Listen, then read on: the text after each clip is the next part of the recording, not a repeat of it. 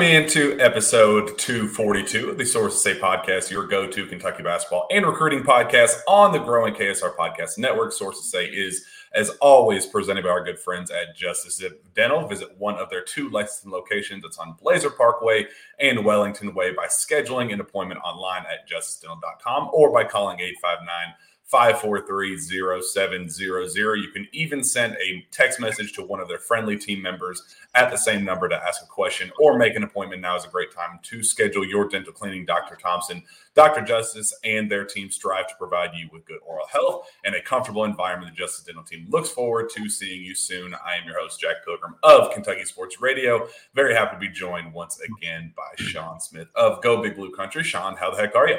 I'm fantastic, Jack. How are you? Well, I've been better. We 3 days ago get on the show and talk about, man, I think we could be a 4 seed. Man, is there a chance we could slide in as a 3? Well, at least we're a 5. At least Kentucky's rolling 4 straight wins, playing their best basketball of the year. John Calipari, as usual, puts his team in position to be as successful as possible in March. Freshmen playing their best basketball of the year. And then Kentucky turns around with a 68-66 quad 3 loss at home on senior night, a night that we honor one of the greatest UK basketball players of all time, Oscar Tshiebwe. His final moment inside Rupp Arena, he burst through the paper hoop and a standing ovation, crowd goes wild. Jacob Toppin, Antonio Rees, CJ Frederick, Ellen Calipari, Brennan Canada. It was an unbelievable setup leading up to 68-66. About as disappointing of a performance as you could ask for really not even for how the Cats played, because all things considered, Sean, I think the Cats didn't play terribly outside of just missing shots. I think they got a bunch of really solid looks, and the guys that you wanted taking shots got them. I mean, you can argue about 30 mid-range shots and the value of that, especially considering how things unfolded with Liam Robbins going down for Vanderbilt and the fact that Kentucky was so cold shooting the ball. You'd want them to kind of maximize the Oscar Tshiebwe dominance down low. But all things considered, that wasn't even really the storyline. The storyline was health. Cason Wallace going down, not being able to have any available point guards down the stretch, and really just a nightmare scenario for the Cats in that regard. So we have plenty to get to, obviously, plenty of comments already in the chat, questions. If you have any questions about how the team's playing, what's going on behind the scenes, recruiting, any of that good stuff, as we now are 1 game away from postseason play, let us hear it in the chat. We are definitely excited to interact with fans today. But Sean, let's vent a little bit. What happened? What happened inside Rupp Arena on Wednesday night? Situational basketball. I thought that they lost that game late first half, early second half is where I think that game kind of got away from them. And then in the midst of all that, Cason goes down right in the middle of like 40, I think it's 44-35 or something like that. But you had the play to close the first half where they had a mix-up where I'm pretty sure Oscar was going to switch that back screen for that lob at the rim. Now, Jerry Stackhouse admitted that the shot that they got wasn't what they wanted, but it was built in. That late in the clock, you switch that. You cover the lob to the rim. You also cover the open 3 there, and you take 3 points off the board, which in the end of the game mattered, right? When it comes down to it, you miss a 3 to win the game. They hit a 3 to close the first half. I mean, there's more plays built in that made a difference in the outcome, but that's situational basketball going into the half there where you got to get a stop. You got to stay connected defensively. You can't have a miscommunication or a cross-up. And then they didn't start the second half well. And then outside of Oscar Tshiebwe, I don't think anyone really played well at all.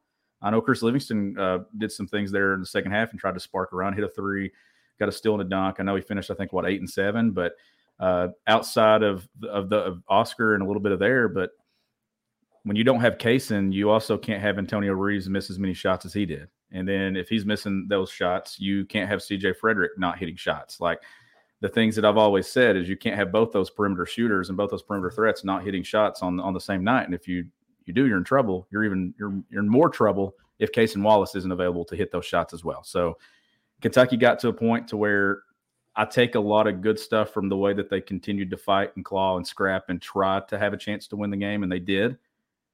But they just couldn't get over the hump of not having a point guard, and it killed any rhythm and flow, especially late in the game. And the shot that they got there, the mid-range jumper from Antonio Reeves, I'm not happy with that one. I would have liked to see them post Oscar again because he just scored on the previous possession. Reeves actually waved him out for a middle ball screen there. That I was like, what are you doing? He had a duck in and some leverage there if they just get in the ball, and you never know what happens. And the way the whistle had been, he's probably going to the free throw line. So I don't know. Just it's a frustrating loss. It's a quad 3 loss at home. So now they've got a quad 3 at home, a quad 4 at home, and a quad 3 on the road.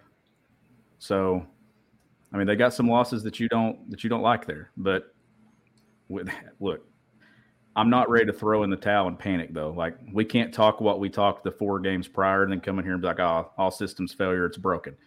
Just make sure Caisson's good to go. Get out of Fayetteville healthy. Get into the SEC tournament. Let's see where this team's at. But we got a lot of inning to do for sure. Yeah, and I think what fans care about most and what we need to get rolling with is definitely the Cason Wallace dynamic. And it's exactly what we talked about on this show the last couple times, actually, that everything was working the way it needed to. It felt like Cason had a firm grasp of this offense, his playmaking, his court vision. His facilitating has taken such an unbelievable jump, Sean, that I felt really, really confident with him having the ball in his hands late, early shot clock, setting plays up. Like I really have grown to be unbelievably comfortable with him as the guy, the keys in his hand. And we saw exactly what happened when that failed. When he goes down 2 minutes into the second half, you see Antonio Reeves step in and do his best. CJ Frederick did his best. Adu Thero, bless his heart, just really, really struggled out there. He did his best, but wasn't enough. We even had Jacob Toppin taking the ball up every once in a while. It was basically a worst-case scenario for this team, given what happened earlier in the day with Xavier Wheeler being declared out, has a minor procedure done that is going to take him out for a couple of weeks. That very conveniently enough, the 2-week timeline that John Calipari announced is the start of the NCAA tournament. I was told that that's why he wanted to get it done as soon as possible to give him a chance to return for the NCAA tournament. I'm sure fans are going to have plenty of questions about that, and I'll answer. I have some insight into how that all unfolded, what's going on behind the scenes with all that. So I'm sure fans will ask those questions. But we saw a worst case scenario at the point guard position and just how bad things could get.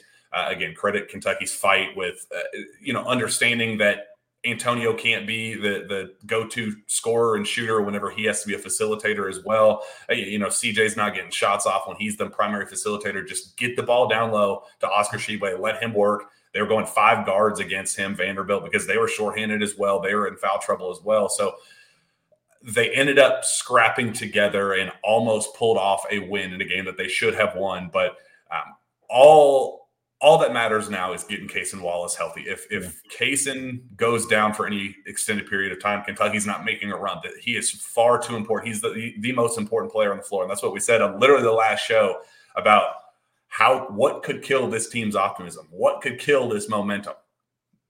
2 minutes into the second half is what could happen. So I'm hearing good things.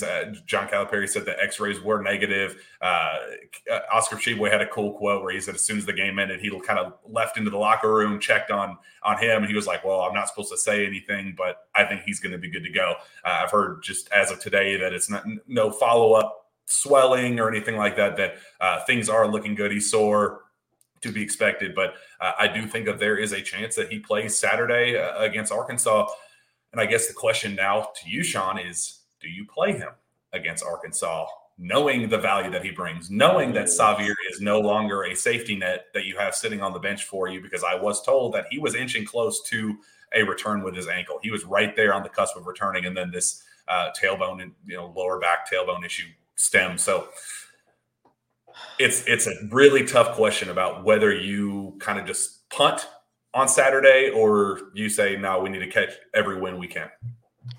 If he is able to go and there's no risk with it, and if he's able to practice or something tomorrow or whatever, or go through something, then I think that you play him, just because I think it's so late in the year. But if there's any risk at all to it, then you sit him. Like, it is a tough decision because you're trying to still build that chemistry. You're trying to use every opportunity you can to continue getting better as a team and things like that. And we know what late season injuries can do to Kentucky basketball. We've seen it in the past, how it can throw off rhythm. And then guys come back and they're not in the mix. And whether it's a week off or 2 weeks off or whatever, it's been, or just a game or two. Like it's difficult to reestablish that rhythm.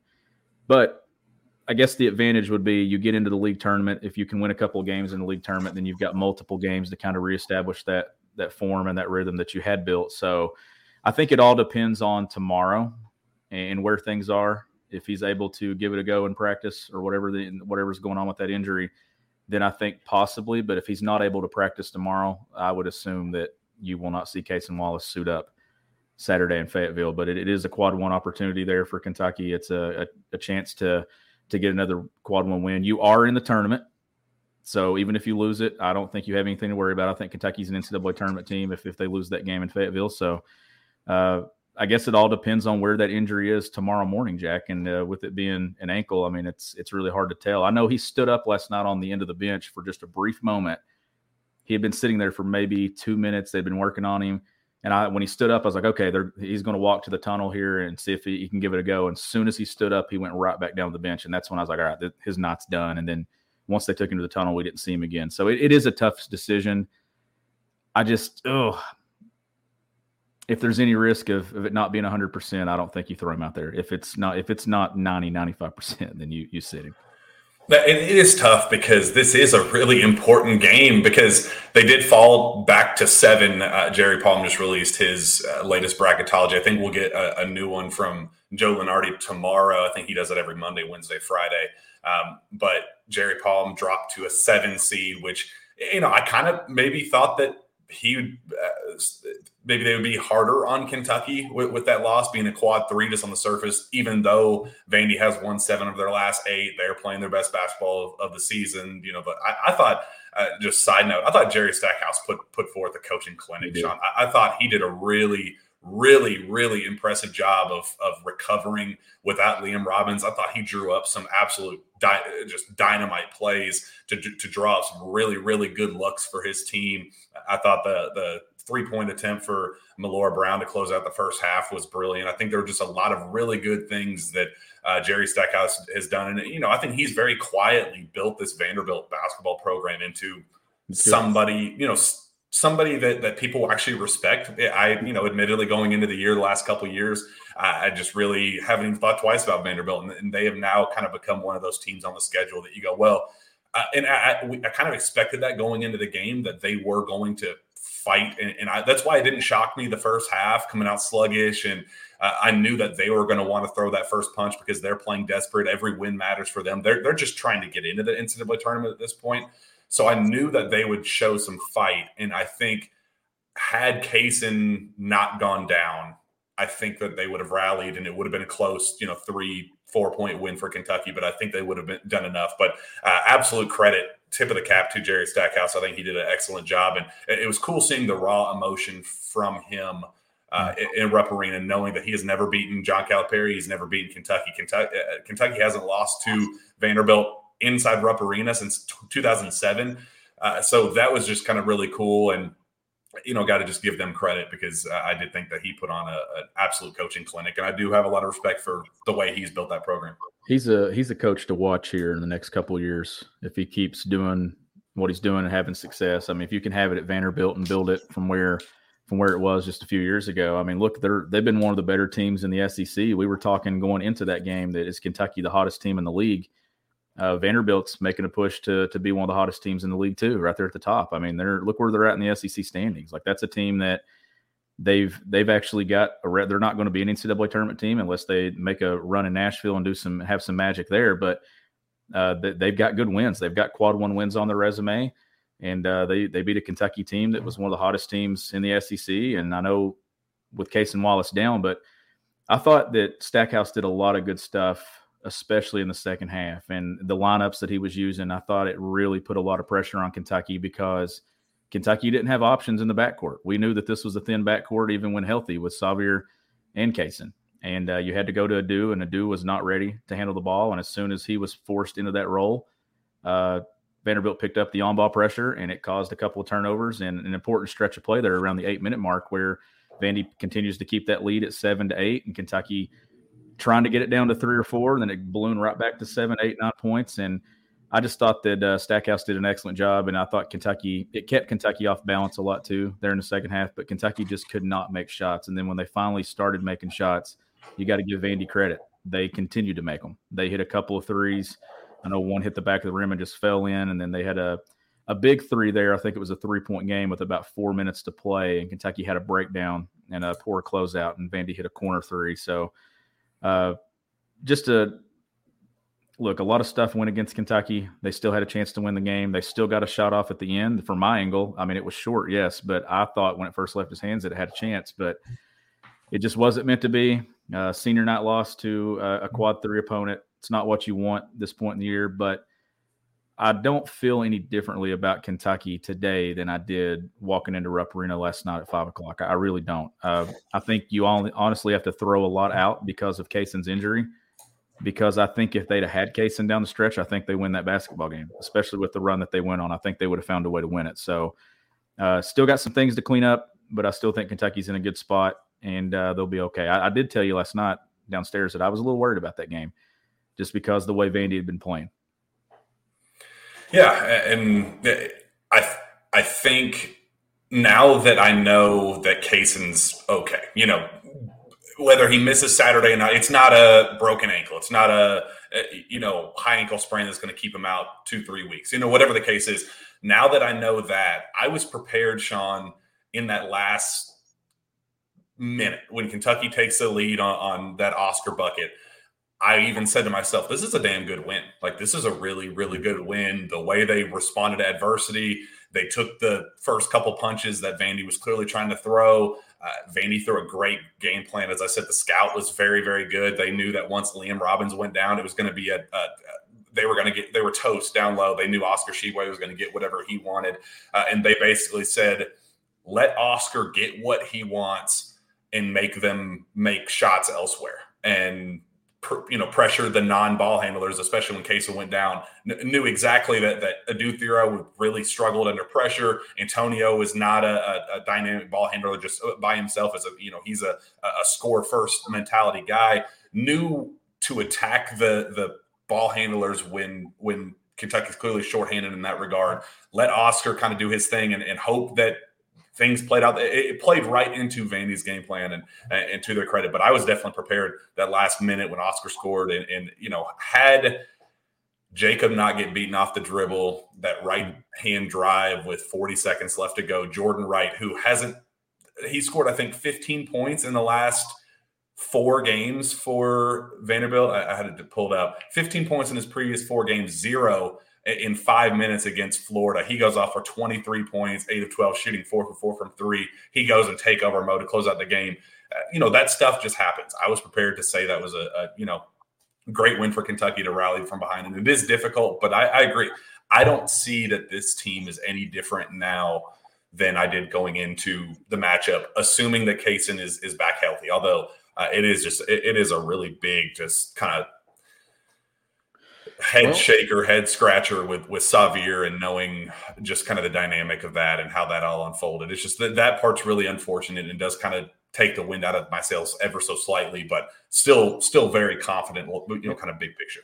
And let's say that Xavier doesn't come back. Let's say that Kentucky doesn't get Xavier back. You're at a situation in postseason play where foul trouble could force you right back into the exact situation that you just were in last night for a stretch of play, where someone has to step up and play point and handle the ball and not turn it over near the timeline and things like that. So who's that going to be? Is it going to be Antonio Reeves? I think it has to be, or a collection of guys. But I know what Cal was doing last night when he put Adou in that situation. I think he got upset with CJ Frederick for a brief moment, and then he went to Adou on the bench and put him in. And I was like, I don't know about this one, because when he came into the game, it made him the primary ball handler. And I don't think that was the role. I would, if you're going to put Adou in, I still would have liked to have seen Antonio Reeves be the primary ball handler against pressure and things and put Adou off the ball if you're going to go that route.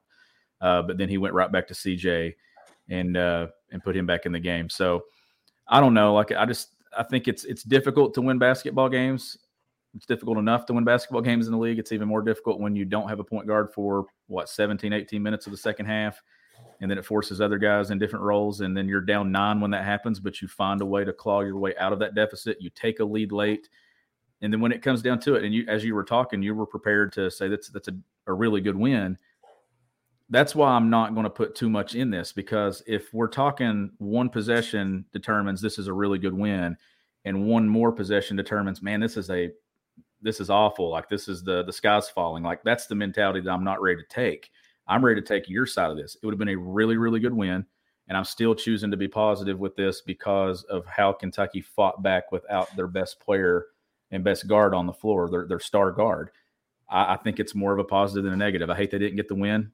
Selection Sunday, it's going to show up as a loss, as a quad 3, unless Vandy climbs in the net, which they did not. They climbed one spot after that win. What in the world? What in the world? Like, how does that happen, Sean? Because you're our net guru and understanding, the dynamics of that and how offensive and defensive efficiency plays into all that. How is Vandy winning 7 of 8 of their last games and pull off a quad 1 on the road in that fashion, down their best player, and they move up one spot in the net? It just doesn't make any sense to me.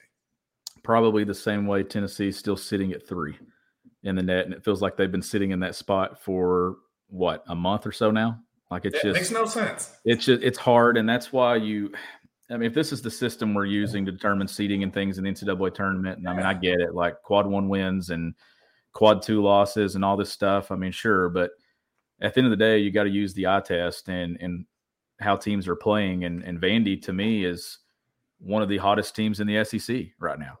You go into Rupp Arena and win. You beat Tennessee in Nashville. I think, did they sweep Florida over the course of a couple of weeks? I'm pretty sure. Mm-hmm. So, this is a team that's playing really good basketball right now. And Kentucky, you still got to win that game at Rupp Arena. If you're Kentucky, you still have to find a way to win it, even a man down or 2 men down. You got to find a way to claw out of that and win it, especially on senior night. But they just had a lot of things go against them in the second half. The injury.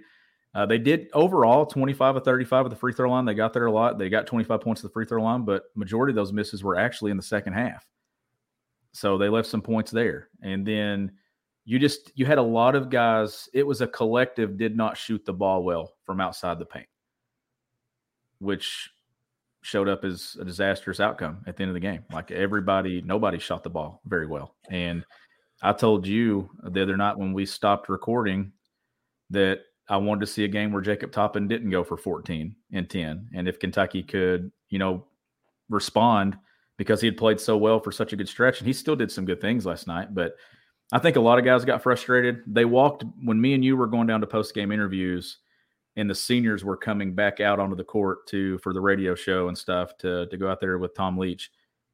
All of them had a look on their face that they were not very happy that they let that one slip away, which was a good sign. I didn't want to see an upbeat team walking out of that tunnel. I wanted to see a team that was like, man, we just lost a game at home to Vandy. Who cares who's out with injury? Who cares not here with us? We should have won that game. And I thought that was a good sign that they at least looked like it mattered to them, which tells me that everything's going to be okay moving forward here on Saturday and into next week. So I have no worries about Kentucky moving forward. Would have loved to see them get this victory, but it does not change my outlook on where they go and where they are. Go to this comment from Rodney Gilbert. It says BBN killed Sahvir, and we always needed him. We took him for granted. Sean, this, I guess, just, to address the elephant in the room, and I want to get your take on it because it is a very, polarizing subject for a very polarizing player, probably the most polarizing player I can remember in John Calipari during his time here in recent memory, at least last 5 years at minimum. So Sahvir undergoes the minor procedure Wednesday morning, the day of senior night, very specifically, I guess, to not, participate in that and to not have that welcome. Ellen Calipari goes down and wears the Sahvir Wheeler jersey, and no parents, no family, no video from Sahvir, no hit, 2 years that he's put into this school and into this team, and he's not there to receive that very warm welcome. Unbelievable standing ovation. Fans cheered and clapped, and it was a very overwhelmingly positive response, but very concerning, I guess, the timing of all of that. What did you make of how all of that unfolded? And, I'll provide some details after the fact, but I know it's something a lot of fans are not a huge fan of. Of him not being there on senior night? Yeah. Minor procedure. I mean, it kind of just, I guess when I heard minor procedure, I guess I just didn't understand why it was scheduled the day of senior night was my first thing when I read the tweet yesterday morning from John Calipari. So I don't know. I'm sure if anyone in that locker room and in that program, if anyone's frustrated, I'm not sure anyone's been more frustrated this season than Sahvir Wheeler has. I know he comes back as a Cousy Award finalist and led the Power 5 in assists at Georgia and at Kentucky. And here he is, and he's coming back and, wanting to make a run and do things. And I mean, he got outplayed. I mean, Cason outplayed Sahvir and took that role. And then you had the ankle injury, which, he did have the ankle injury and stuff. And I don't know. I think fan frustration, it's easy to say, hey, don't be frustrated or don't do what you do. But I don't know. I just thought it was a little bizarre being on the floor for senior night and seeing Ellen having to stand there and Cal going down and standing behind the jersey and everything, and no Sahvir, no family, no nothing there. I mean, it is a little bit bizarre that the day of senior night, which has been scheduled since the beginning of the year, that you schedule a minor procedure. And I get it. Get back for the NCAA tournament if that's the case, but why couldn't it have been performed this morning? Maybe I'm going too far. No, and it's fair. I was told that he was very close. The expectation internally was that Sahvir was going to come back very, very soon, that he was inching close, that his ankle was very close to being ready to go. And this popped up in the last 2 or 3 days before the game and leading up to this procedure, that it was determined that it needed to get taken care of very quickly. But you're not going to convince me that it couldn't have waited a day.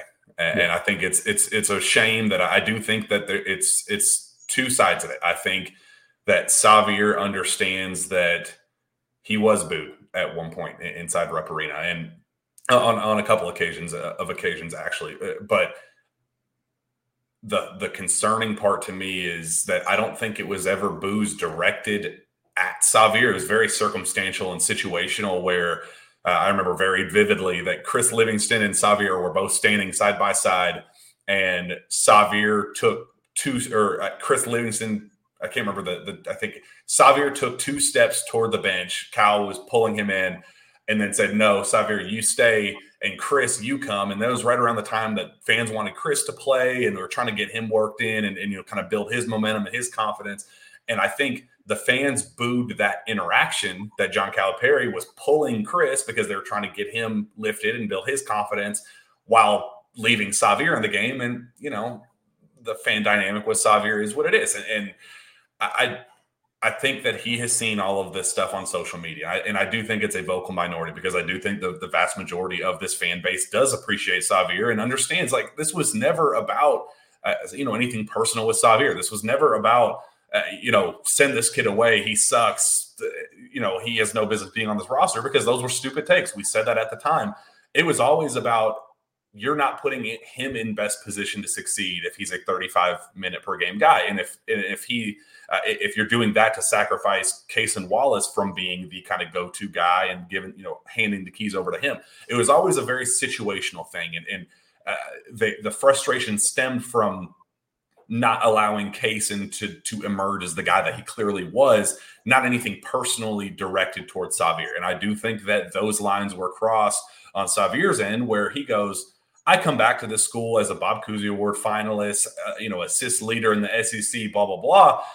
He looks at that situation and goes, okay, so I put my blood, sweat, and tears into this program, and you guys are going to boo me. You guys are going to make me feel like I'm not worthy enough to be on the floor, and that, this 5-star freshman's better than me. And it becomes an ego thing. And that's what we talked about. How hard is it for him to sit and deal with his ankle thing? And like what we talked about, he's not going to rush back to play 4 or 5 minutes at 80%. And that ended up being exactly right. But for Kentucky to continue to play its best basketball this season with Xavier sitting on the bench, that's an ego hit. That sucks for anybody. And I don't blame him that the frustrations kind of stemmed and piled up in that regard. But it's not an excuse to miss senior night. It's not an excuse to have that final, give me my roses. Let's give him his roses that he very clearly deserves. And I think it was a mistake. And I think it's something that both sides will regret down the road, that they didn't fight harder to make that happen and say, nah, man, you can only get one senior night. You're not going to come back next year. You will regret this one day that you didn't get that standing ovation from Big Blue Nation. And I do think it's going to be something that they regret down the road. I agree with you. I agree 100%. And two, some of the frustration, I mean, it's easy for frustration to set in. I mean, at no point should anyone boo a player, especially collegiately at Kentucky or anywhere in the collegiate game. But at the same time, I think a lot of frustration was more so with John Calipari than it was anything else. But then it kind of gets pigeonholed into being about individual players and not as much about. But then two, here's the other side of this. When Wheeler didn't play the last few games, Kentucky goes on its best run of the season. Then it gets even easier for people to say what? That they're winning, that they don't need him, and they're winning because he's not playing. And I'm sure that there were plenty of comments like that at different points, and I'm sure that he saw those comments, and he's probably hearing those comments. And he's not seeing the 85% of the positive things like the other day when it was announced, or like yesterday when it was announced that he would miss senior night, and all the positivity, like, man, this kid's given a lot to our program. Like, that was all over the comments. But you see the 15% that's saying, oh, we don't need him. Oh, we've been winning without him, and we're better without him. Cason's better. It's hard, I'm sure. And it's a scenario where I thought going into the season that this could happen, not the injury and the minor procedure, but I thought that we both thought that Cason would take the reins at some point, and then it was going to be up to, how Xavier handles things and what role that he would take on and things like that. So if he's able to get healthy and he's able to get back and he's able to play, if he does indeed play again for Kentucky this season, I think you saw last night that they do need him. Because I actually think if he had been available and able to play, I think Kentucky would have won that game even with Xavier, even with Cason Wallace out of action for 18 minutes. Because I think they would have had another guard on the floor that could have done some things and at least helped you defensively down the stretch, and then also helped you get across half court and get you into your offense. Would he have made some turnovers like he always does? Yes. But he also would have made some plays and helped spark that rally as well. So I hate it. Yeah, I feel for him, and I it is what it is. I hope that and I will say that it's not a done deal that he doesn't play again at Kentucky. I know it sounds crazy, the timing of it, it all adds up. You probably have seen the last of him in a Kentucky uniform. I'd probably lean against it. Like if you were just asking me personally, my educated guess, unbiased opinion, I'd say that the timing probably won't work out. But this decision was specifically made for this procedure to get him back on the floor during the NCAA tournament. I've been told that some people inside the program are very confident that they never, that he never plays again for Kentucky. Some are saying, you know what, I think that it's going to happen. I think the timing will work out, and I think he's going to do whatever it takes to fight back to get on the floor. So it's not like it's a closed door thing that we never see him again and, wish him the best and say sayonara. I do think that there is, the door's cracked. I don't think it's wide open, but it's not shut either. So it's very frustrating. It's upsetting that he didn't get that moment, because I did think it was a pretty cool moment to hear the roar of Big Blue Nation, number 2, Xavier Wheeler. And then the fans erupted, because I think that is I think that's big picture. What is the reality of the case? It's 90% of the people, 95% of the people overwhelmingly supporting this kid. And then the 5 to 10% on social media, or the couple of fans in the stands that, let out the boos or whatever. I think that's closer to reality. And I wish that he had been able to hear that, but it is what it is. It's all over but the shouting. We'll it's all up to how he recovers and how rehab goes and all that stuff. But I wish him the best nonetheless. And I will always have a positive, outlook on Xavier when his time inevitably comes to a close here at Kentucky. And if that's right now, then it is what it is. Making sure we didn't miss any comments before we kind of move forward a little bit, or any questions. More so just comments and dudes having conversations in this chat. It's jumping, Sean. The feedback's been awesome. Oh, it is. That's probably my favorite thing about the way that we do this now and we do this show is the engagement, and not just the conversation and questions for us, but I pull it up on my phone. So I pull us up on the YouTube account and I see the questions and I see the engagement, and it's a lot of fun to go back and forth. So it's a good way to, as they pop up on the screen here, but it's also good to go and get into the live chat and see it as well. So I appreciate everybody sending in what they do and sticking with us through wins or through losses. It's been fun.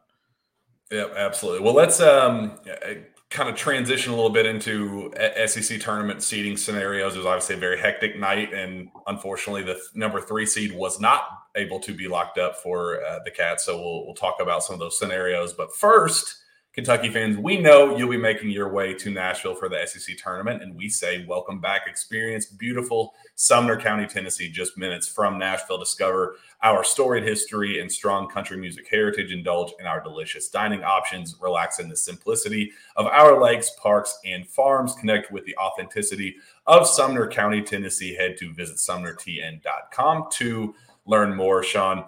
So, like I said, not able to secure the number 3. All you had to do was win that game, and you have the Friday night spot locked up, the 9:00 game down in Nashville, and they were not able to make that happen. So, let's kind of break this off into a step-by-step process of how this could all unfold for the Cats. So, if Kentucky beats Arkansas down in Fayetteville, they're a 3. Done deal, no questions asked. That's all it takes. If you get that, then you're celebrating on Friday night and having a good time, and that's what we're all collectively rooting for. If you don't beat Arkansas, then you leave it up to chance completely. Then it comes down to the Missouri versus Ole Miss game. If Missouri beats Ole Miss, Tennessee and Tennessee also beats Auburn, this is a worst-case scenario. Kentucky slips down to the 5 seed, and they play Thursday instead of Friday, which none of us want. It's an absolute worst-case scenario. If Ole Miss loses to Missouri and Tennessee also loses to Auburn, then Kentucky has the 4 seed, and they get a double bye. They play the second Friday game. If Ole Miss beats Missouri, but Tennessee beats Auburn, Kentucky is a 4 seed. They get the double bye, and they play in the second Friday game. And then if Ole Miss beats Missouri and then Tennessee loses to Auburn, then Kentucky still manages to get the 3 seed. So basically, if all of the teams involved lose, then Kentucky gets a 3 seed. They get the late Friday game. They get the double bye. That's also a best-case scenario for the Cats. So, Sean, I know you're not feeling happy dandy all as well in SEC tournament land, but it could be a whole lot worse. But you would certainly have liked to lock up that 3 seed with a win over Vanderbilt. That would have been the easiest case. It would have been. So what you're telling me after taking me through all that is just go win Saturday, right? Yes. Okay. Yeah, that's the easiest thing to follow. Thank goodness for this graphic and everything here that you can look at. It's easy to follow once you see it. But yeah, you go get a win on Saturday and take care of it. And I turned around last night to you during the post-game press conference, and I was like, this brings Thursday into the equation now, doesn't it? And then you and I were talking with Missouri and LSU playing last night that maybe a double bye could be locked up then, but there's still a lot to play for there. Tennessee, there's a lot of stuff going on with Missouri, Kentucky. I mean, coming down to the end here, we're not going to know that SEC bracket until late Saturday night because there could be a lot of things shift, but hopefully Kentucky is playing on Friday with the double bye and not having to play Thursday, Friday, and then go into the weekend too. And I will add, and you stay away from Arkansas Alabama game. You stay away from Alabama. That's definitely what. Yeah, that's definitely what we're rooting for. But I will add that everybody's kind of writing off this game down in Arkansas, and obviously if Kaysen plays, it's a whole different ball game than if he does not. But I will say that when Nick Smith returned to Arkansas, and we not say this on the show, Sean? I remember vividly saying that Nick Smith is a game changer for better and for worse. He does a lot of really, really, really good things. He is a lottery talent in terms of a pure scorer, unbelievable talent, as gifted as they come as a pure scorer.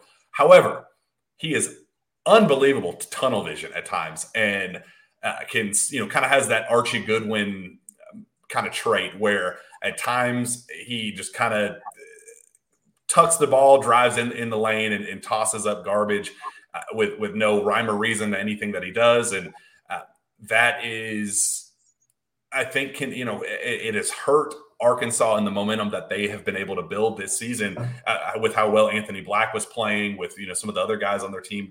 Jordan Walsh, their freshmen, were playing really, really well.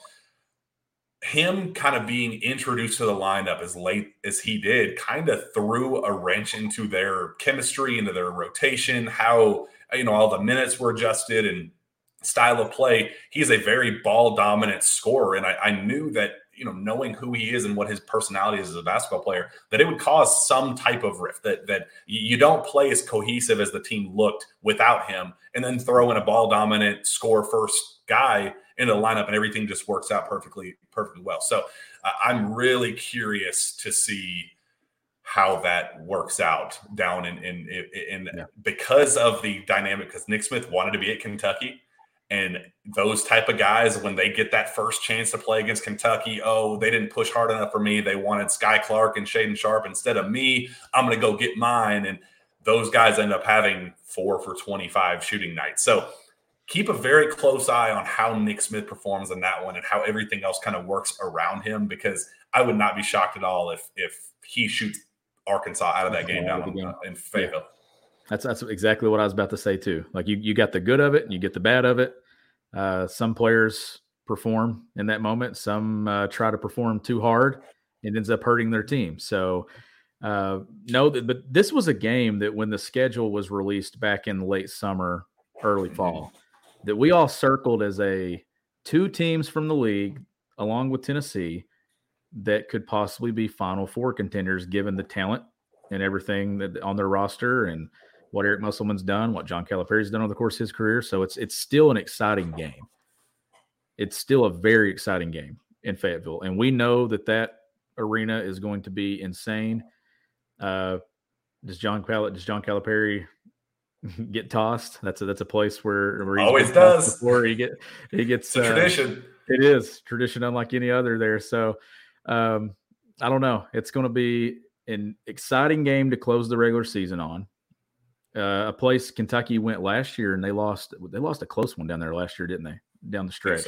I believe so. So having to go back to Fayetteville, is this the first time in I can't remember how many years that they've played Arkansas home and away. So that was some of the excitement too in the preseason. And you got Nick Smith Jr. there. If Kaysen's able to go, that makes that matchup even more exciting with Kaysen and Nick going at it. But I'm excited about it.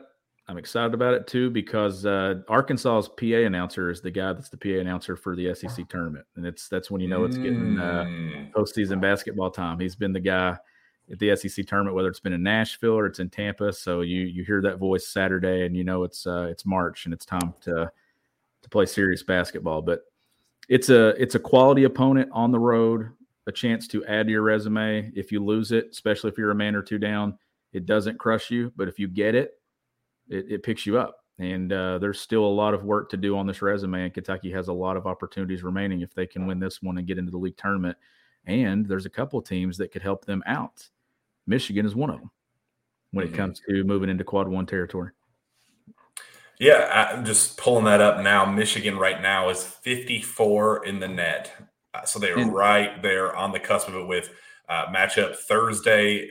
Oh, tonight. They play tonight against at Illinois, and then Sunday at Indiana. 2 Quad 1 wins. If they win both of those games, they're in. They're absolutely back up to Quad 1 status for the Cats. And you look at their resume, and that's becoming – and I know it's not a crazy good winning that one in London. I mean, you had to travel such a long way to get a Quad 1 win, but Michigan has one bad loss. They have a Quad 4 loss. They lost to Central Michigan, I believe. Back in late December. So there was a loss at home. So they have a Quad 4 loss. Fighting Tony Barbies. Yep. But the rest of their resume, they've played 13 quad one games. It'll be 15 by the end of this weekend. So 15 quad one games. They're 3-10 in the 13 that they've played. They're 6-1 in quad two, 4-0 in quad three, and 4-1 in quad four. They did just recently pick up a win against Michigan State. So Michigan State's 31 in the net right now. So that could be another quad one win that goes in their favor. So they've got some games there that they're kind of looking at the same thing where they're like, can we add some quad ones? Can we pick up some quad ones here down the stretch? Do we get a couple more in the Big Ten tournament? So that's a team to pay attention to. That win could help Kentucky even more. That win could get even better over the course of the next 7 to 10 days before you get to Selection Sunday, and give Kentucky another quad one win. I would like to see Kentucky. You get this opportunity on Saturday. You let Michigan win a game or two here down the stretch. It would get Kentucky to seven wins in quad one. And then you get a 1 or 2 in the SEC tournament, and it gets you a team at one point that had one quad one win in mid-February. Could be approaching 8-9 quad one wins if it plays out in their favor. And that's why I'd be okay, like if it plays out and they get to play Alabama again, or if they get to play someone of a quad one status in the SEC tournament. I'd love to see Kentucky rack up 2 or 3 quad one wins in Nashville and just continue building that resume. And there's opportunities. There's opportunities in the league tournament. There's a lot of basketball to be played, and Kentucky fans should probably be pulling for Michigan every game the rest of the way. That's the one that you want to pull for. Yeah, and Vanderbilt and all the other even though I still don't understand it. There's no way they can jump back up unless they go on a run in the SEC tournament. I just don't know how they have the resume that they have in the last 9 games, and still jump one spot. It just makes no sense. The net just makes zero sense to me whatsoever in terms of how they actually go about doing it. Like, I get their process and like how it is in the grand scheme of things on paper, but how they come up with their formulas and how many spots people move up and down, I think it's all nonsense. So in that stretch, so they've won 7 of 8 dating back to February 4th was when they started that streak. They've won 3 quad one games in that stretch, wins over Tennessee at home, at Florida, at Kentucky. They beat Auburn inside Memorial Gymnasium. Then they beat Florida again at home. They beat that South Carolina team. Kentucky lost to. They beat Ole Miss. So on February 4th, Vandy was, let me see where they were in the net. They were 108th in the net on February 4th. And now they're up to 84. So it took them a month to climb from 108 to 84.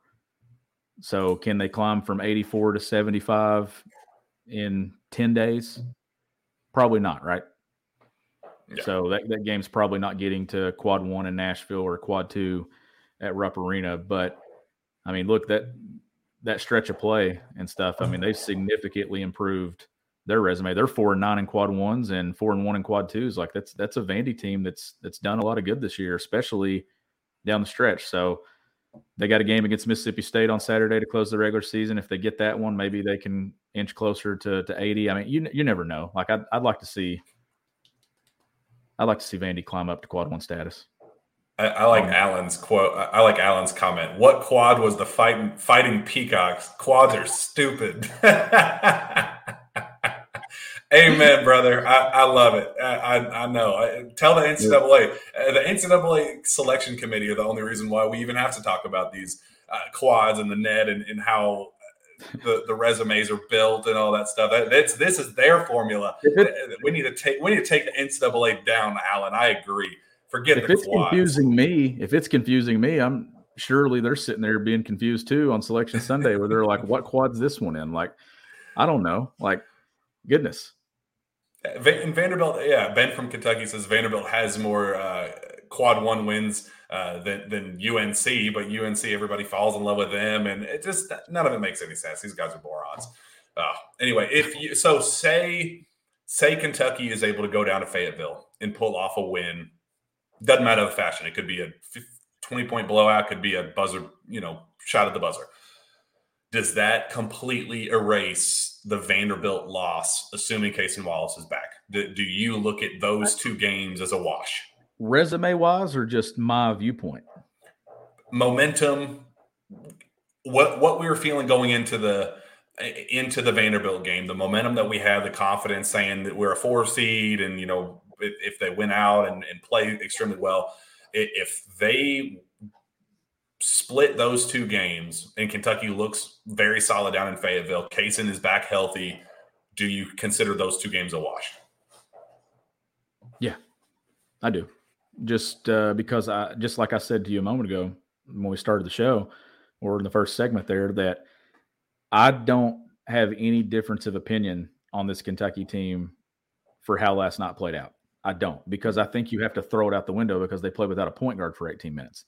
And they were really, really bad in the most important stretch of play that you could be bad in, the closing minutes of the first half and the opening minutes of the second half. That's where Vandy built their run and built their lead that eventually became too much for Kentucky to overcome. Yes, they got the lead back, but then it came down to execution in the final minute. Whereas if Kentucky would have had a key stretch of play there to open the second half, close the first half, you've been able to afford a turnover from Adu Thiero at near the timeline at center court. Then it wouldn't have been an 8-point, 9-point deficit or anything like that. Like that situational basketball. And I know some people probably argue that no minute of a basketball game is more important than any other minute. But I just feel like to close the half, that's a momentum shift. And then to open the half, another momentum shift. And then you have an injury mixed in that segment. So no, I don't have any feelings towards what happened last night at Rupp Arena. Like it's almost like I've just blocked it out of my mind that happened. You still got to beat Vandy on senior night, yes. But it does not change the way that I view this team just because I watched what they did the 4 previous games. And then I watched them rally last night with lineups that, if they're healthy, would not have been on the floor together in crunch time. Mm-hmm. So we're talking about a team in John Calipari that went a week ago and didn't make substitutions in the second half. And then last night he's like, help here, just throwing this and hoping it sticks because he had to. That's not in rhythm. That's not in sync. Guys are being forced to play spots in roles that are not what they're doing, but this is why it needed to happen, because you're another ankle injury or rolled ankle or foul trouble or a finger poke to the eye or something to Cason Wallace in the SEC tournament or the NCAA tournament from 3 or 4 minutes without him. And let's say that it happens at the opening of the second half in a momentum shift. You've been there now. Now you got to do it again without him and Xavier Wheeler. So I don't know. I'm choosing to stay positive. If they go get beat in Fayetteville Saturday, as long as they don't go get beat by 20 or 30, I'm okay. On that note, Jason Center says, say we lose at Arkansas in the first game of the SEC tournament, where do we see in the NCAA? So complete flip devil's advocate. Say the wheels fall off in the next 2 games, and you now have to enter the NCAA tournament on a 3-game losing streak, and health in doubt. Xavier, you don't know when he's going to come back. Blah blah blah. They fall to. Got to be an 8, at maybe even shoot. I was 10. I was going to say you fall to a 10, and here's why: you fall victim of the you're not playing and everybody else is. And it's that eye test thing that I'm telling you about. It's what are you doing in the immediate picture? Yeah. If you're playing basketball, people are talking about you and you're on their mind. If you're not playing basketball over the course of the next 10 days, nobody's talking about you. Nobody's thinking about you. You pop up on Selection Sunday like, that's a 10 seed resume. Mm-hmm. But if you win a game in the SEC tournament, you lose at Arkansas, you win a game in the SEC tournament, you're going to be somewhere in the 8-9 and you're playing a 1 seed on the first weekend. If you lose Saturday and lose the first game of the SEC tournament, you're a 10 and playing a 2 the first weekend of the NCAA tournament. The only way Kentucky's not playing a 1 or a 2 is if they win Saturday and get to the finals of the SEC tournament. That's where I think that a 6 seed maybe still could be within reach. Most likely a 7, though, even if they go on a run. I think they're going to fall somewhere in that. 6 is probably the ceiling now, but it would have to have a lot of help. Michigan would have to get to a quad 1. They'd have to add some quad 1s. They're not getting to a 5 now. But that's the thing, right? You have 2 games left on your schedule that you know of for sure in regular season and things, and you could fall anywhere in my eyes between a 6 and a 10. Yeah. Mark Carver says, different note, can we bring the dog from the Louisville game last night to a game next year, give it an honorary jersey? Yes. unbelievable moment and the of just the epitome of how terrible Louisville basketball is right now in the state of the program. That dumpster fire of a season. What other way to close that? Close out the Yum Center slate than a big steaming pile of dog crap on the floor? Yeah, dumpster fire for sure. That big dumpster fire. Man, that was funny. Like nothing. It could always be worse, Sean. It could always be worse. We're sitting here griping about a 2-point loss on senior night against a very hot Vanderbilt team, and here we go. We could also be dealing with what Louisville's dealing with right now. Could always be worse. Yeah. Well, Sean, I'm feeling a lot better. This was a good little.